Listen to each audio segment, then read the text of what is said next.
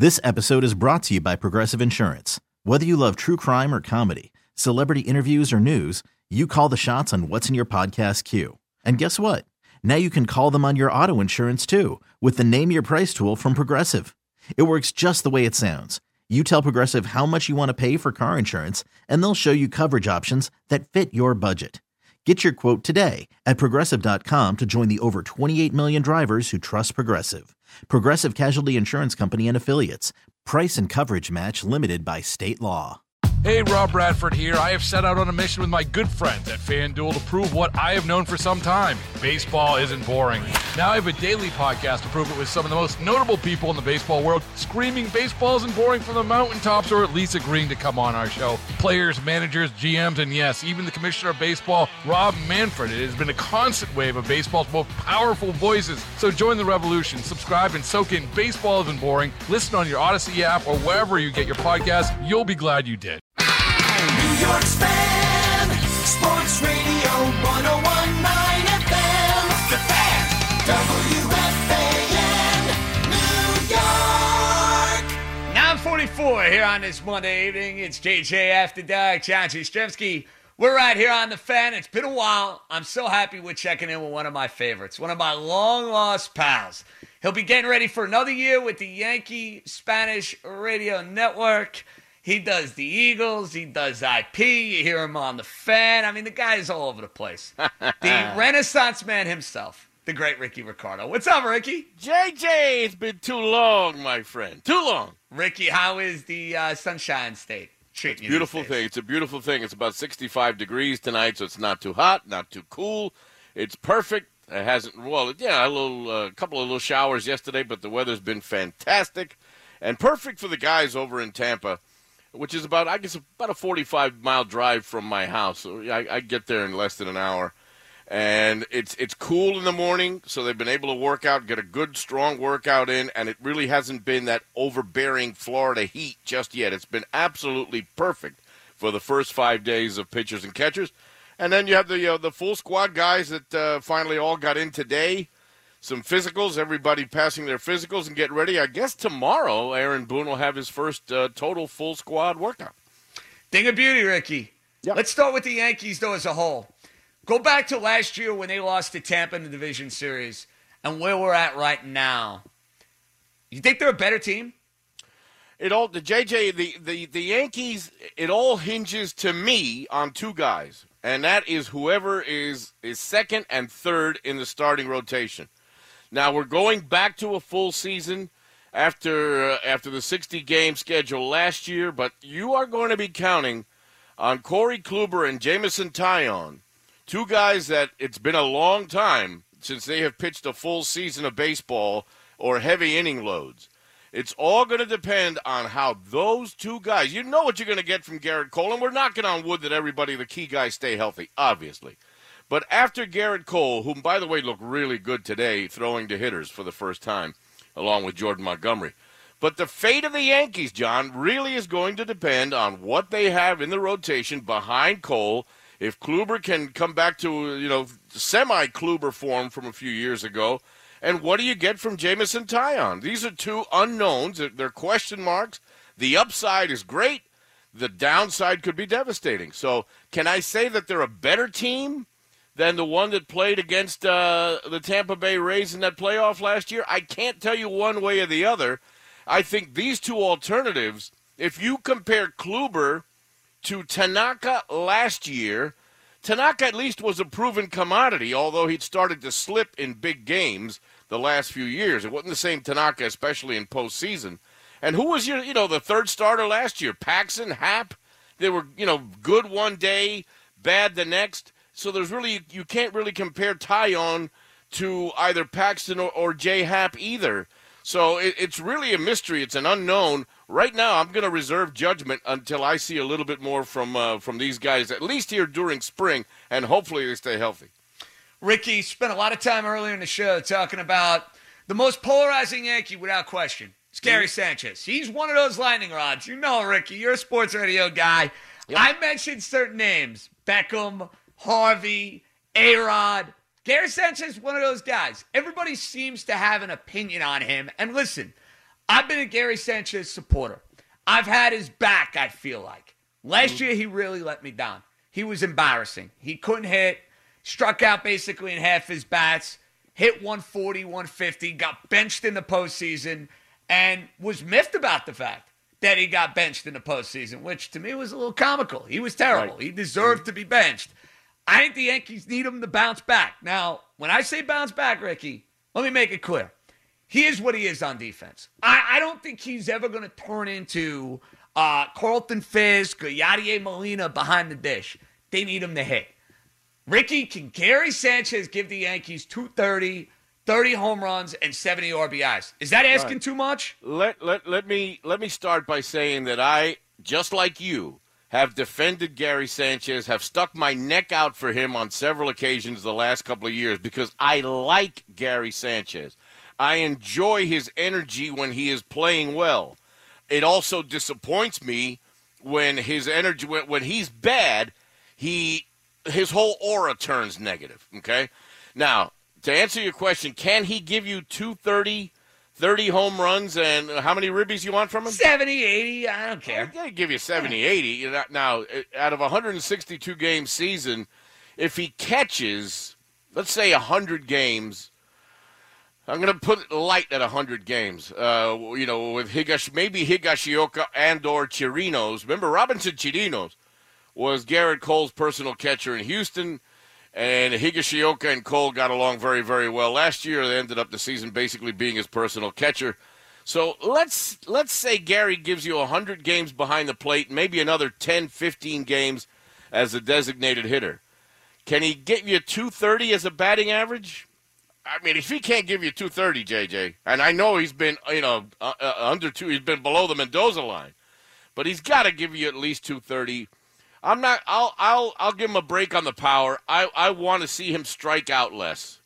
I want to see him give us better at bats. If he gives us 25 homers, 75 RBIs, hits 225 to 230, and I'm not looking for Benito Santiago, but I want some competence behind the plate.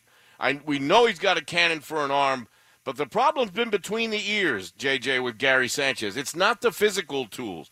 It starts between the ears. And I think this year, first of all, he's come into camp in really good shape as compared to years past. Now, last year he came in good shape, and I'll give him a mulligan with the pandemic, the time off. He gained a little weight, as did Glaber. A lot of guys, got thrown off by the whole 60-game schedule and not playing and really being able to train for a couple of months. But this year he's back in good shape. He seems mentally in a good position, in a good place mentally. But I think there's pressure on him this year because this is his last hurrah. If Gary Sanchez does not make a comeback of sorts, does not produce, then I'm convinced that maybe Brian Cashman next season goes out and finds himself another big-time catcher. The great Ricky Ricardo joins us to talk some Yankee baseball, moving closer and closer to the start of the 2021 season. Ricky, curious, because I know you're very tight, and you know a lot of these guys within the Yankee clubhouse very well. Yep. How do you see the whole Domingo Germán situation unfolding? We're waiting to hear Domingo Germán meet with the media. You heard Zach Britton a couple of days ago. He didn't mince words. He made it perfectly clear. It is what it is as far as being teammates with this guy. And listen, I'm not going to judge Domingo Germán for his entire life. That's obviously an incident, though. That is a major blemish, and it's very tough to overcome. And I'm sure there are a lot of guys within that Yankee clubhouse saying, can we ever trust you again? Can we ever believe in you once again? You think that'll be a problem for Aaron Boone and company? I don't think so, and I'll tell you why.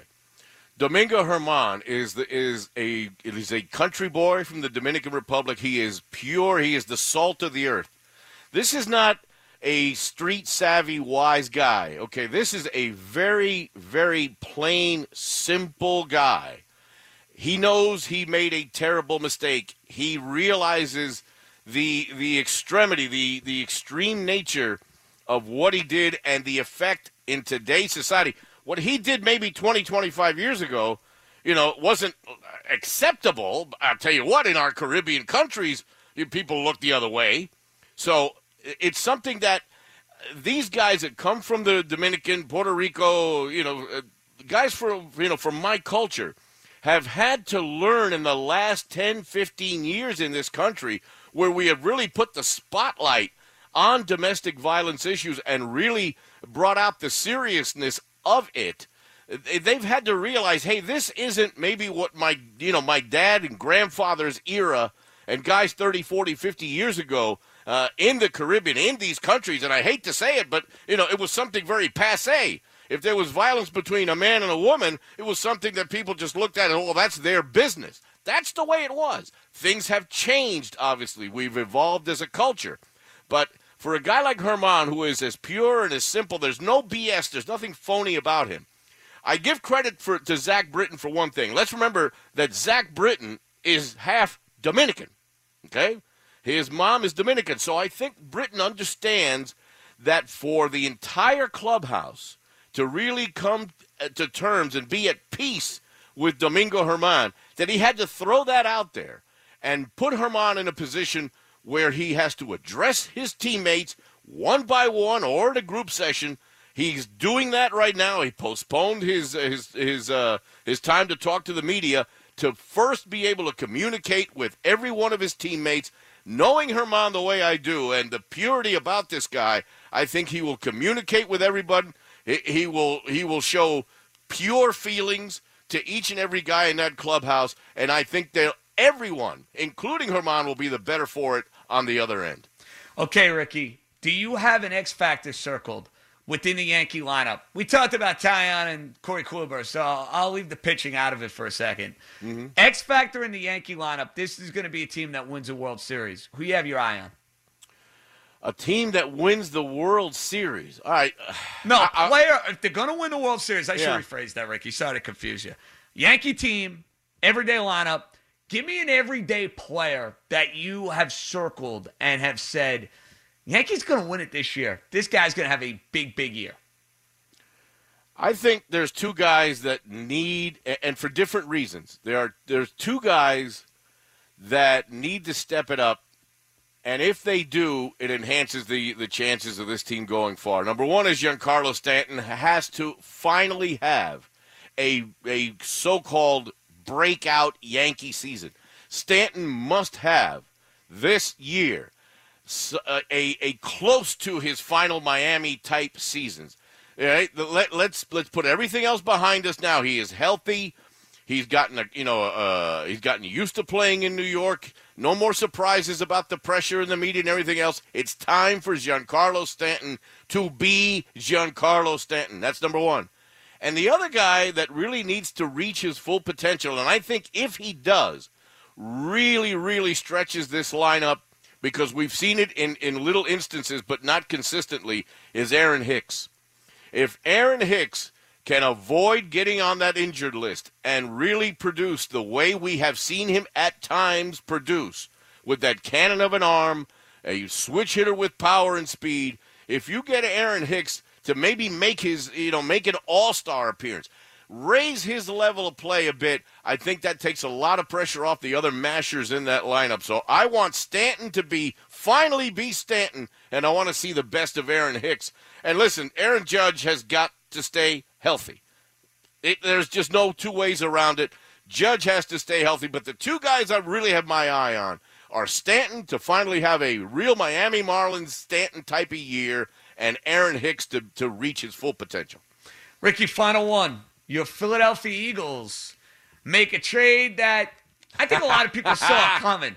Yeah. Listen, I know they're not your Eagles, but I have to call them your Eagles. No, they are. I can do that. I'm allowed. Listen, they gave you a Super Bowl ring. Yeah, you got a ring out of the process. Look, I'm born and raised a Jet fan, but I've been around the Eagles long enough. Absolutely, they are. I like green teams that fly. There you go, green teams that fly. That's what I'm going to call you now. The fan and the man who roots for the green teams that fly. I like that a lot, Ricky. Now, let me make you a comparison, JJ. Sure.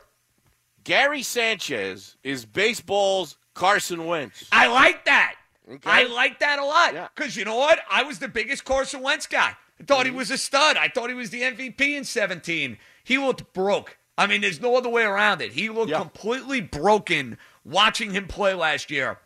But when they fired Peterson, which shocked me, Ricky, and I don't know what's going on with that team, But, I mean, I look at the resume 3 of the last 4 years. He's the guy who brings the Super Bowl in Philadelphia. It's stunning to me how all of that unfolded. But Wentz specifically, can he salvage his career with Frank Reich? And 2, are the Eagles all in, you think, on Jalen Hurts being the guy? Well, they are now, and they drafted him number 2, and it was stunning last year when they went and took Hurts in the second. Hurts was projected to be 3rd or 4th round, and the Eagles jumped up at number 2 and took Jalen Hurts. Are they all in on Jalen Hurts? I think they are. I don't think they're going to draft a quarterback, although you don't get up that high very often, JJ. As you know, they're drafting number 6. The Eagles, for years, drafted in the 20s. 18, 20, 24, in that area. They don't get up this high very often. And usually when you get up this high, you take advantage if there's a good quarterback. I don't think that's the direction they're going to go in. They're going to rely on Jalen Hurts, who showed them just enough last year. But Jeffrey Lurie, the owner, during the Doug Peterson press conference said, and he said it 7 times, he said the word, this is a transition year. So the Eagles ownership will not come out and say it's a rebuild or a retool. He used another word, transition year, but that's a signal to me and I think to the Eagle fans that this coming season, 2021, may not be the best as far as the record is concerned. We're going to take a step back to take a step forward, and they're going to try to do it with Jalen Hurts. As far as Wentz and can they put Humpty Dumpty back together? I don't think Wentz will ever be the 2017 leader in the clubhouse for the MVP of the league. He won't be that, but he's got to be better than what we saw in 2020. Opening day, JJ, I don't know if you had a chance to watch. Opening day when the Eagles were playing the Washington football team. Wentz came out in that first half and was bang, bang, bang, bang down the field, took a 17-0 lead. He threw a pick 6 right before halftime against Washington.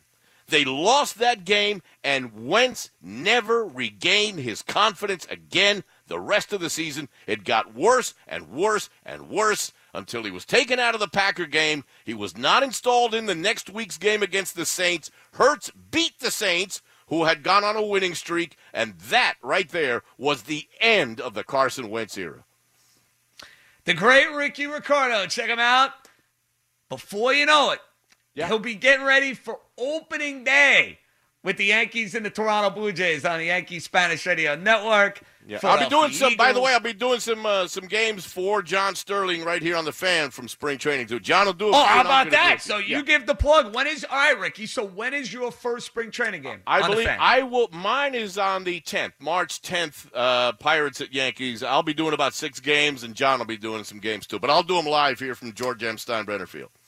How tremendous, Ricky. I can't wait to listen. Keep up the good work, bro, and I hope the golf game is going a little bit better than mine. I'm waiting for you, JJ. I'm waiting for you to get Deshaun Watson in a Dolphins uniform, and once that happens, you get on a bird for the press conference, and we go play some golf at Doral. How about that? I like the sound of that. Oh, my goodness. Ricky, making me blush, making me smile. Love you, bro. We'll catch up. We'll chat soon, okay? Anytime, JJ. There you have it, the great Ricky Ricardo. He's got some Yankee games coming up on the Fan and around at Doral. Oh, my God.